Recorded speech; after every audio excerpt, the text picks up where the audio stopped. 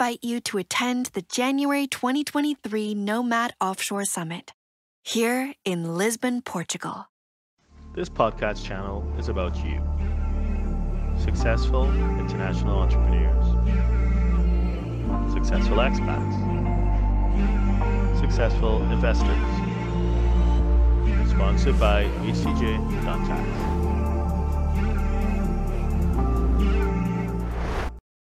All right, so to those who may be joining us live and to those who are watching this video because it is being recorded, welcome to HTJ.tax, where we talk about all things international tax. We try to demystify the sometimes confusing world of cross-border compliance and tax planning. If you've not joined us before, you can have a look at htj.tax/events because we do these live streams almost every week. And we try to publish a video every day on YouTube as well as wherever you'd find your favorite podcast. So whichever podcast platform you use, chances are we publish there as well. We have over 2,000 videos on our YouTube channel. We have over 1,000 videos, and over 2,000 articles on our website, htj.tax. So today we have the honor and privilege of having another conversation with the illustrious barrister, Michael Charles. Michael, please introduce yourself to those who may not already know you. You'd have to unmute yourself because you're on mute. Darren, thank you. And good morning, good evening, wherever you are.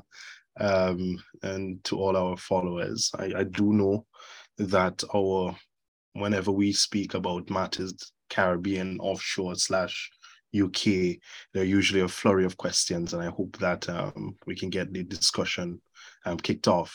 So my name is Michael Charles. I'm a barrister practicing out of 3 Bolt Court chambers in the jurisdiction of England and Wales, but I'm also admitted and practicing in most of the Eastern Caribbean, and that's defined as 9 member states and territories. I am admitted in and practicing in Grenada, St. Vincent and the Grenadines, St. Lucia, St. Kitts and Nevis, also known as St. Christopher and Nevis, and the British Virgin Islands.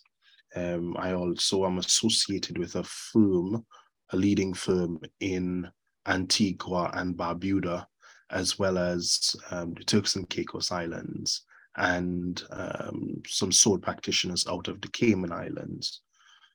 All of that to say is that I'm interested in solutions, which is why I continually hang out and do some great work with HTJ.tax.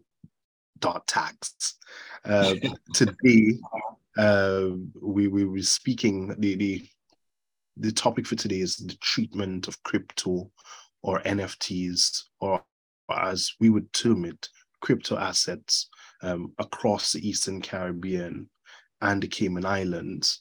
But I think first, to sort of set the temperature or set the tone for today, we need to understand why crypto assets, what they are, why they're important in society, and how they're currently being treated, or the regulatory responses. So I think over the past 3 years or so, crypto has further exploded.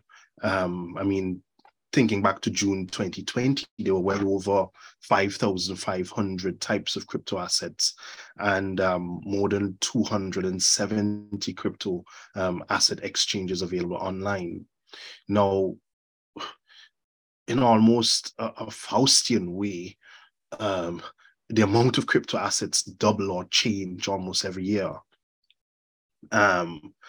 And this is us going back as far as January 2008 with the launch of Bitcoin.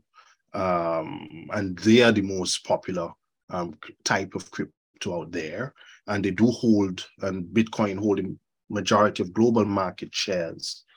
But why regulate? And when we talk about regulation, what does that mean? Now, because digital assets are increasingly important in modern society, they're used for an expanding variety of purposes. And that could be payment, to be represent or to be linked to other rights or things. Something like crypto electronic signatures, cryptography, smart contracts, distributed ledgers, and associated technology. They've broadened the way that digital assets can be created, accessed, and used. Now, the clash between digital assets and the law comes in how it is to be treated. Is it property? Is it not? Is it something else? And I think that's the strength of the Caribbean or the Commonwealth Caribbean jurisdictions that base their legal systems on English law, because it has been held to be property, or at least to have the indicia or features of property. Just rounding that thought off, the Law Commission let me get my dates correct, the Law Commission earlier last year, but keep forgetting in 2023, the Law Commission earlier in 2022, in July of 2022, they put out a digital assets consultation paper. And that paper built on the work of the UK Judicial Task Force, which put out a very influential statement as to the status of crypto assets. Now, why regulate? Now, the need for regulation is based on the use of crypto assets to transfer value. And one of the old illustrations of how to launder money using gold is you have a piece of gold, you say it's valued like $1, but then you take it to another jurisdiction and really cash out $100. I know that's a very broad example, but it's something similar to that. Crypto is worth as much as it's worth because of the people who ascribe value to it. And because that value can fluctuate in a volatile way, because it's decentralized, there's so much potential for misuse and for very real financial and other types of harm to be inflicted on companies and individuals. The failure of crypto assets and criminal prosecutions surrounding FTX, which I think has been the most prolific thing to happen in the past maybe 6 weeks or so to crypto, reinforces the need for active regulation. Now, FTX is an Antiguan company that is regulated in the Bahamas, but its liquidation is being administered in the US. So immediately you see at least 3 jurisdictions. And when you look at the court filings, there are well over 100 different companies associated with FTX spread across the world. So FTX, Mt. Gox. Sorry, yep, that's an important. Obviously, that is a really high profile scenario. I mean, it's not the first one, but perhaps the company that in the crypto space that has had the most far-reaching impact in terms of the number of people that have been inconvenienced in some way, shape, or form, or impacted, right? But the thing is that the Caribbean, as you pointed out, started down the road towards regulation even before that. So yes. my question is, so was there a particular incident that triggered this desire to regulate? Why not just leave it as is? I think looking back to the context of AML, CFT, so anti-money laundering, countering the financing of terrorism, regulatory issues surrounding the offshore space, stretching back into the late 1990s, and that round of blacklisting from the OECD. OECD spilling over to FATF, spilling over to the EU, but coming back to the FATF in particular. Now, the FATF started recognizing the potential for the misuse of crypto assets with the use of offshore structures. And I think they sort of use the tax transparency initiatives to sort of springboard the need for regulation onto Caribbean governments. So there's an FATF recommendation 15 out of a report that they did on crypto, which suggests that regulation, or at least regulation by registration, should be mandated in Caribbean countries that are popular offshore centers, whose structures are used in the crypto space. So I think that was the impetus. And it only came to the fore maybe about 2018 or so. And then we start seeing legislative responses in the Cayman Islands in 2020, with their Cayman Virtual Asset Service Providers Act, which gives a framework for the registration of virtual asset service providers. And it also makes a series of consequential amendments to the anti-money laundering and countering of the financing of terrorism legislation to provide a comprehensive framework for the registration of virtual asset service providers, the types of crypto assets or virtual assets, and they use the term virtual assets very broadly because of the different types of crypto assets that can be deployed as a result of that. So just stepping back to the FATF guidance for a little bit. Now, the name of that publication, or the name of that set of guidance, was the Guidance for a Risk-Based Approach to Virtual Assets and Virtual Asset Service Providers. And that's recommendation 15. So under the rubric New Technologies, and it deals with the international standards on combating money laundering and the financing of terrorism and proliferation. So that recommendation, as well as the FATF guidance, was heavily pushed across the offshore world.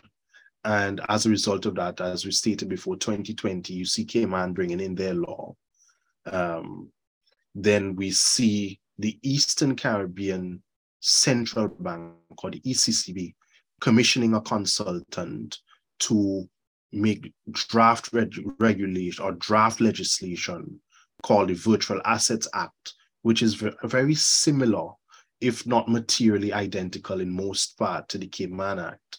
And that purports to be a model piece of legislation across the 7 member states of the Eastern Caribbean Currency Union. So you're talking from Anguilla in the north, even though it's an overseas territory of Britain, to Grenada in the south. But what we see is the politically independent states, member states of the ECCB, passing those laws and bringing those laws into effect. So we see Grenada passing it in 2021, St. Vincent passing it in 2022, Antigua passing it in 2020, I believe, St. Kitts and Nevis in 2021, and bringing it into effect commencing that law more or less immediately. They're now into their second amendment, I believe. So if I'm following you correctly, Cayman was the leader. They were the first jurisdiction in the Caribbean to come out with something of some sort of. Yes. And interestingly, BVI has not yet passed a primary piece of legislation. They've circulated a draft bill, which I can share on screen if desired. They've circulated a draft bill for consultation to industry. But what they've done as a stopgap measure is amended their anti-money laundering law as at December of last year, so December 2022, they've amended the anti-money laundering law, making any virtual asset service provider, they will need to maintain client identification procedures, keeping KYC, suspicious transactions. They need to have internal reporting procedures for suspicious transactions, the usual suite of things that a financial entity would have to do. But most interestingly is that in the BVI, as at December of 2022, any virtual asset service provider will be required to comply with the travel rule. And the travel rule means that any transfer, so the originating and beneficiary virtual asset service providers, you need to obtain, verify, and maintain complete information on that particular transfer. And intermediaries, you also have obligations to do that, to show inflow, outflow. Okay, but does it also include like audit requirements? So, for example, the firm needs to be audited by a recognized practitioner, anything like that? Not explicitly, but generally. So when I say generally, because you're under an obligation to maintain accurate accounting records for a minimum of 7 years or so, your registered agent would be under duty to ensure that they have either with them a complete set of records, or at your registered office or at your place of business, or even in electronic format, a complete set of accounts, which can be inspected by the local equivalent of the Financial Intelligence Unit or the offshore regulator. So in any event, that I think brings you within scope to be inspected at the very least. Well, okay, so in 2018, 2019, 2020, when these the regulators in the various jurisdictions were having a look at this, everything was theoretical, right? So I guess they were looking at what's going on in the UK, or perhaps to a less extent, US or whatever. And the discussions happening there, they got in their consultants, as you said, and they drafted what they hope to be some sort of regulatory framework. But everything was theoretical. Now, suddenly, as at the end of 2022, and as we having this conversation in early 2023, is no longer theoretical, is real. And if we were to look at what happened in the Bahamas, I know we're not discussing the Bahamas, but it's obviously it's within sphere being in the Caribbean. And if we were to transpose it and to say that FTX or an entity like it were to have been located in one of the other jurisdictions which now have that regulatory framework, would it have been able to be caught? And it seems as if, and correct me if I'm wrong, the answer is definitely no, for two reasons. One, it's not treated in the way like a security would be in other jurisdictions, where it would be subject to rigorous disclosure and audit requirements. That's the first thing. And then the second thing, I guess, when you mentioned that consultants had to be called in, the question is, do the domestic financial services oversight bodies, do they have the skill set in-house in order to understand really what's going on, far less impose or enforce any governance requirement? Well, I think that's a very broad question, and I think I'll answer it this way. Because crypto doesn't necessarily display all the features of a security, there's often the desire, the market desire to not have a heavy hand in regulation. So, for example, if we cast our mind back to there was a report from IOSCO, which it's called the Investor Education on Crypto Assets, and that was published on the 23rd of December 2020. They identify and IOSCO is the general securities body. They identify risks within the crypto asset market, being market liquidity, volatility, partial or total loss of the invested amount, insufficient information disclosure, and fraud. And their way of saying a resolution or solution to that would be for member states to develop educational content, inform the public about unlicensed or fraudulent firms, to use a variety of communication channels, etc. But that is all broad. It doesn't make granular recommendations as to how to achieve consumer protection. And I think it goes back to an almost primal how do you regulate human nature, really? The wish to get rich quick, balanced against the risk or the need to protect one's financial interests.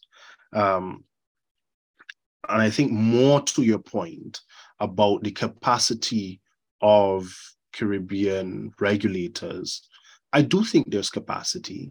However, even on a good day, onshore regulators aren't able to necessarily have a microscope to the activities of large crypto asset exchange platforms. So take, for instance, Binance. Binance is a Cayman domiciled exchange. It's one of the world's largest. However, the FCA in the UK would have from time to time imposed withdrawal bans. In the United Kingdom, stop notices, required more information or other assurances to be given as a regulatory response. That has been mirrored in Cayman. That has been mirrored in St. Vincent. That has been mirrored in, if memory serves, the BVI, where the regulators in each of those islands, upon a complaint, a substantiated complaint from a consumer client, have made changes or have made regulatory responses to the activity of a particular crypto exchange or a crypto trader. So I think that broadly, I think, answers your question in terms of capacity. I mean, there's always a need for more technical capacity, but really and truly, there isn't much that can be done, even in onshore jurisdictions, to control the actions of or the ramifications of a crypto exchange acting in a particular manner. So I guess you can probably guess where I'm going with this.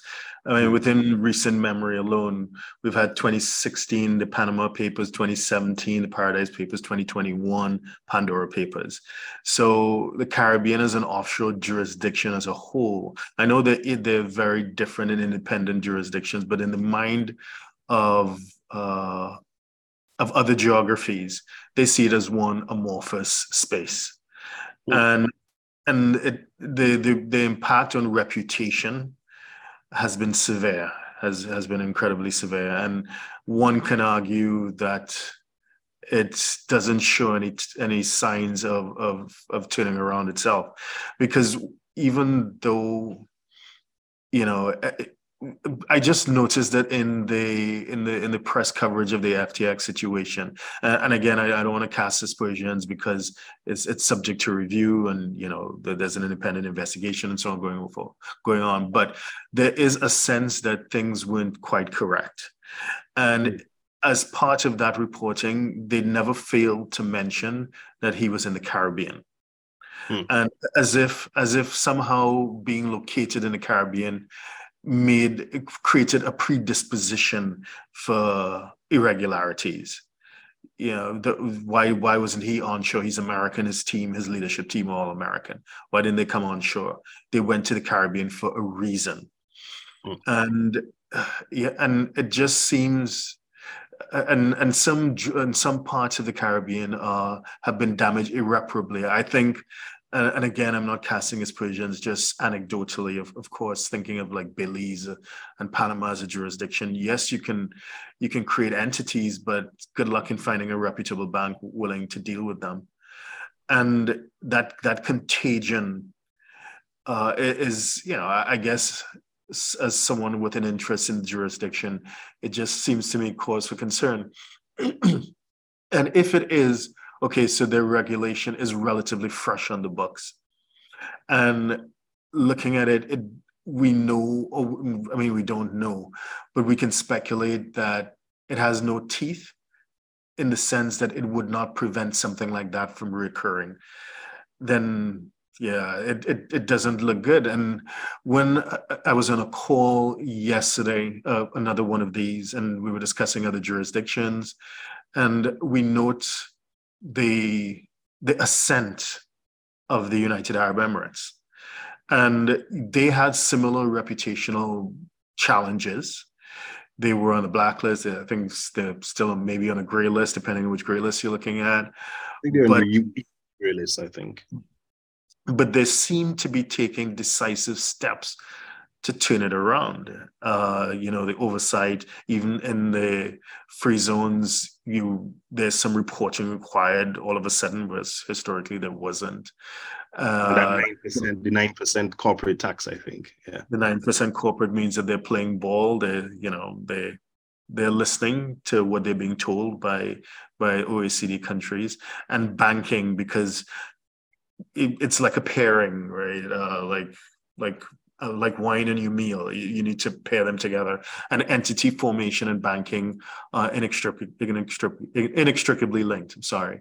And I note that the UAE banks they're perhaps overreacting, but they are trying hard to get their act together and to be, more mindful of the type of clients they're onboarding and so on. Now, that stands in sharp contrast, and I'm sorry to draw the comparison, but I do think it's relevant.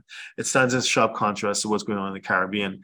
There's been reputational slippage over the past few years.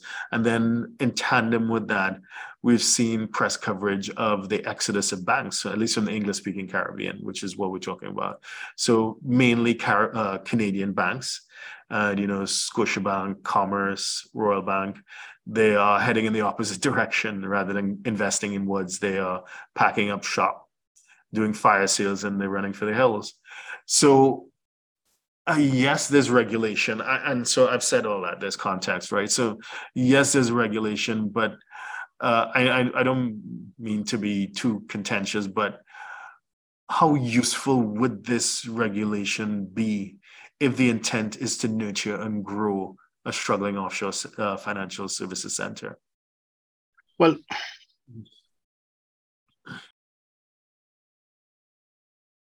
I think firstly, and maybe putting my pride aside as a Caribbean practitioner, I would agree there has been some reputational slippage. But what I don't agree is with the legal arbitrage that has arisen. I've been in practice now 10 years.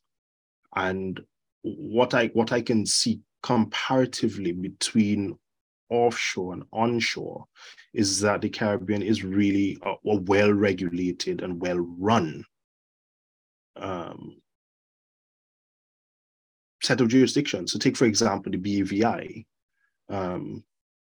The BVI has the BOSS system, or the beneficial ownership search system, which is disclosable only to authorized persons. And that sort of thing is replicated throughout the Eastern Caribbean. In St. Vincent in particular, you are not able to get information on the beneficial ownership of companies unless that information is requested either by court order or by an authorized law enforcement authority. So we have moved away from being the traditional secrecy jurisdictions to one of, I would say, benevolent privacy. And I think that is a fact that is not trumpeted more. A lot of these assumptions and a lot of these what I would term aspersions against Caribbean jurisdictions are not grounded in much fact. What it is grounded in is feeling. This is very emotive to say, oh, a billionaire is using a Caribbean jurisdiction to stash money away. And that's taking money away from hospitals and the rebuilding of roads and the feeding of small children in remote parts of an onshore country. Sympathetic as that argument may be, it's not borne out on the facts. And the many different more esteemed practitioners than I am, especially there's a chap in the BVI who's of Canadian extraction, and he has for the past, I think, 20 years or so, I've been following his writings. He has been consistent in demonstrating that the drum that most of these NGOs are banging is simply hollow. And it is hollow because of the type of regulation and the type of capacity that exists on island. And that is something that is demonstrated in CFATF reports, FATF reports, OECD reports. But conversely, the EU doesn't seem to have that position, and the EU COG seems to have a position that is purely political as opposed to empirical. And to come home to the crypto point, the failings of a particular exchange as a result of the actions or the nefarious actions of a set of individuals, fraud is fraud. That is individual responsibility. That is the misuse of the corporate form. That is a deliberate crime. Now, you may say, well, why the Caribbean as opposed to elsewhere? But that's not an empirical answer in my view, because in the Caribbean, you have had maybe 2 or 3 crypto exchanges failing versus crypto exchanges failing in the US, in the UK, elsewhere in the Commonwealth world. Like Singapore, yeah. Yeah, I mean, financial failure is not something that is unique to the Caribbean. Financial fraud is not something that is unique to the Caribbean. What seems to be unique is the type of press coverage. What seems to be unique is the lack of a thorough investigative approach. And what seems to be unique is the description of the investigations and the outcome of those investigations by leading newspapers and leading commentators. Look, let's be frank. You come to the Caribbean because you want light touch regulation, you want the benefit of the climate and the location, and you want that cool factor. There's a reason why you come to the Caribbean has been at the center of international finance and commerce since the days of slavery. That's how the check got its popularity, the bill of sale, Lloyd's of London, that's how they all got their popularity through the use of the Caribbean. So we're not a newcomer to international finance, but what we have been known for is the ability to stick to the rule of law, and that rankles certain, I would say left wing, but this is the political show. It disturbs certain sectors of non-Caribbean society. Okay, fair enough, fair point. So we are where we are, and even though the actual, the actual management and control of these entities, the FTX was kind of like an exception. They tend to be elsewhere. The structures do take advantage of what you've said, what the Caribbean has to offer, that light touch. and that has its pros and that has its cons. Indeed.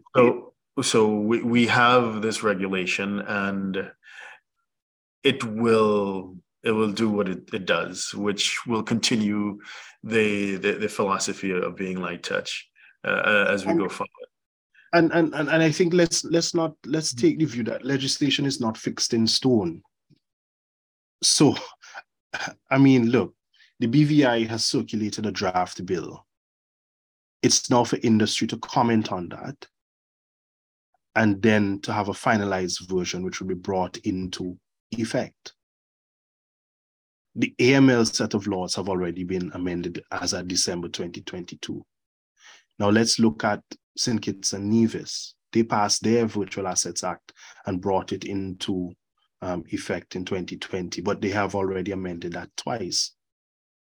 All right, the last time being 2021, and that was to streamline what are virtual assets. So what are the reporting requirements for a virtual asset service provider in respect of AML CFT, because it wasn't clear.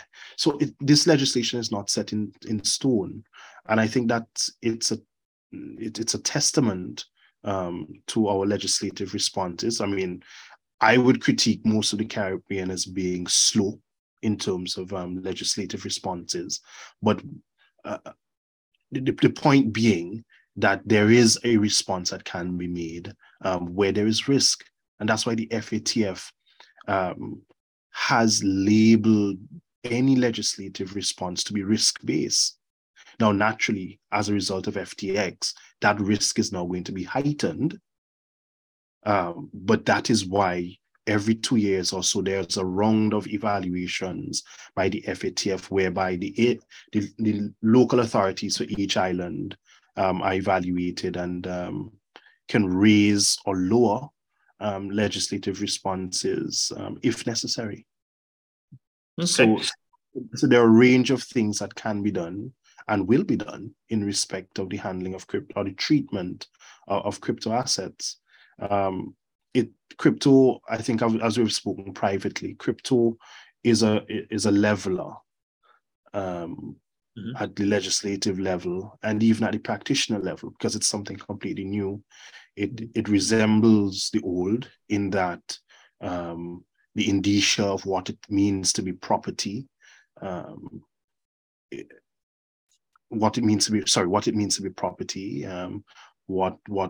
how can it be held? Is it a solid? Is it a gas? That kind of thing. But the common law, the strength of the common law has shown through, and there are a wide range of things that one can do as an individual, either at the regulatory level or at the litigation level if you want a remedy. So I have a question that follows from that. Each of these jurisdictions in question have approached it in their own way.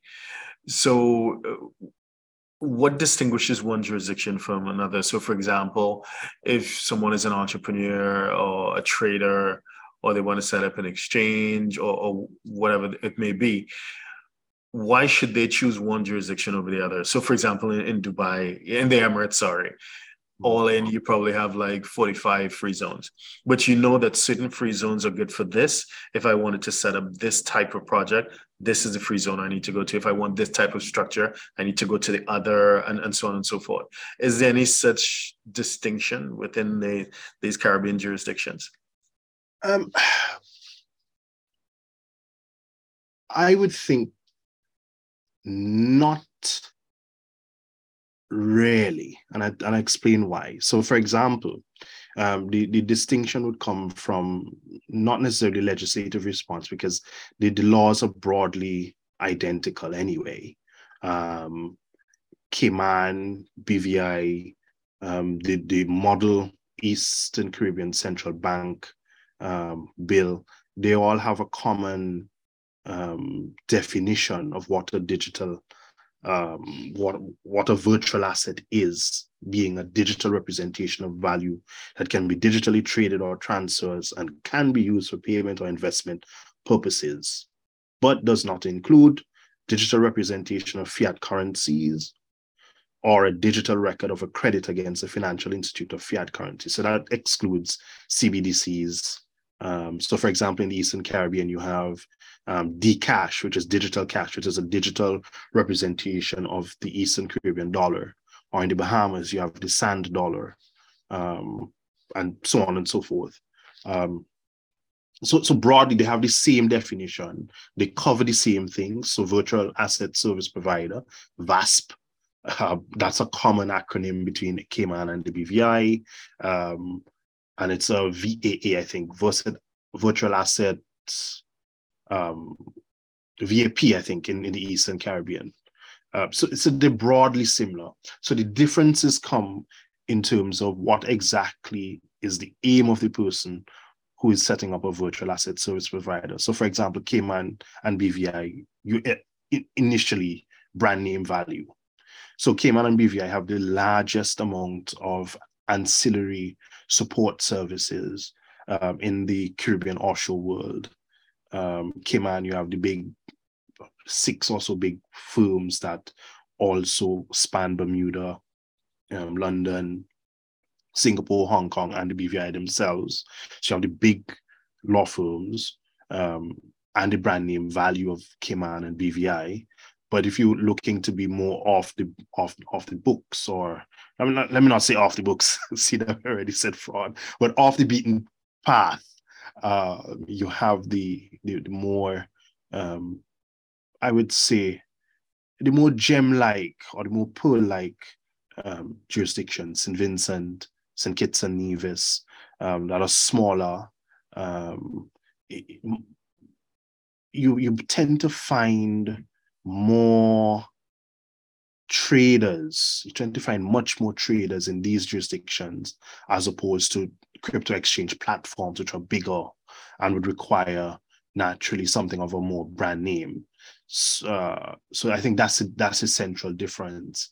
As to the effect of the regulation, what I've noticed is that Nevis in particular, Nevis has a very high fee. I think it's something like 55,000 Eastern Caribbean dollars for the application fee, and like 100 and something thousand for the license. St. Vincent has not yet commenced its application of the Virtual Assets Act, so we don't really know what the application fees are like. Antigua is roughly the same. So it's roughly about maybe, what's that conversion like? About 25,000? What, 25,000 US? So less than, what's Bitcoin at now? That's like 1.5 Bitcoins for the application fee, and maybe roughly about 9 Bitcoins for an annual license. So, it's not that unmanageable for a successful trader, depending on the market being notwithstanding its volatility. But there are opportunities for the discerning trader. And of course, consumer protection. What a big aspect of the regulation is about consumer protection. And you could only get your license under the Act if you provide a prospectus, details of dispute resolution mechanisms, and of course, there's also a statutory bond. So in the Eastern Caribbean, there's also a statutory bond. So in the event that the trade or the corporate entity goes bust, there's at least some money available to go out in a liquidation. So the state isn't left high and dry, so to speak. So for example, in St. Vincent, that statutory bond is 100,000 Eastern Caribbean dollars, which is about 50,000 US. So that's just held in escrow by the state. And you get that back when you wind up your business. So there are a range of things that the legislation provides for, which I think are a useful response to the more shady side of the crypto asset world. So maybe let's just signpost and say the treatment of crypto assets in the Eastern Caribbean and the broader Caribbean is that, well, it's recognized, it's regulated, and it's used. And it's a matter of an individual taking legal advice, which would be tailored to their particular instances to understand the pros and cons for them. Okay, all fair and good. This perfection doesn't exist. There's no situation that is perfect anywhere, but at least concrete and decisive steps have been taken and continue to be taken because, as you said, it's not static. So Indeed. steps continue to be taken to provide the protection and regulation that is obviously quite needed. I think maybe going back to our earlier point on amendments to the laws, what I think industry is looking at least for two clients who have advised, the European Union is coming out with markets and crypto assets regulation, MiCA, and they've published a lot of documentation on that. And just to show the parallel between the EU and the Caribbean at the moment. Now, MiCA defines a crypto asset as a digital representation of value or rights which may be transferred and stored electronically using distributed ledger technology or similar technology.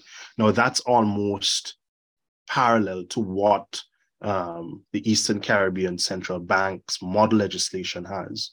That's almost parallel to what the draft BVI legislation is. And it's almost identical to what the Cayman law is. So what I think EU regulation and EU case law are really going to be looked at, because there's more volume in the EU, to be frank. There are more people in Luxembourg and Estonia, France, Switzerland, etc., who actually interface more with crypto than in the Caribbean, by my count at least. So that sort of regulation and the regulatory responses to that particular set of affairs, I think is going to impact on any likely amendment to practice and or procedure in the Eastern Caribbean. Okay, all good. I think these are all good, but my original concerns remain about the reputational risk, and especially in light of what happened recently. I know that obviously, as you pointed out, other jurisdictions have had other controversies as well, but somehow because of the unique history of the Caribbean, things are being painted in a different way, and hopefully this would mark the beginning of a step change. But we'll see. I'm looking for any questions, and I'm not seeing any questions either here or on Facebook. So anything on LinkedIn? No, nothing on LinkedIn either. So, any parting remarks as we wrap up? I think apart from fraud, the biggest area of concern would be insolvency. And, when an exchange collapses, what happens? So, for example, the Cryptopia set of claims in New Zealand, where New Zealand High Court, if memory serves, held that cryptocurrencies were property held on trust for the depositors and were not available for distribution to unsecured creditors generally. So there would be disputes there. But that has already been addressed in the Eastern Caribbean. And there's a case called, I think I would have written for HTJ Tax in respect of this, the Philip Smith and Jason Cardaci, joint liquidators of Talk Group Holdings. And in that case, Justice Wallbank more or less held that crypto assets are to be considered as assets for the purposes of liquidation. Because when an exchange collapses, there isn't going to be much fiat. What's going to be, they're going to have a lot of wallets with public addresses that hold the proceeds. And those wallets could be accessed by private keys.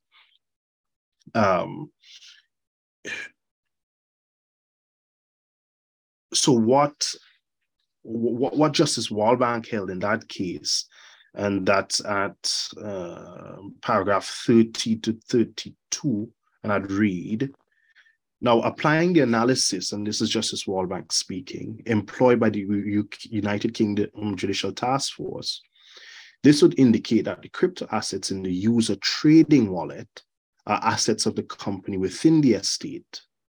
In giving this indication, it will be open to any stakeholder with an interest in the user trading wallets to seek to have this court come to an alternative conclusion. By contrast, the user personal wallets did not involve users transferring crypto assets to wallets that were controlled by or that belonged to the company. The provision of the user personal wallets was a separate service offered by the company to its users.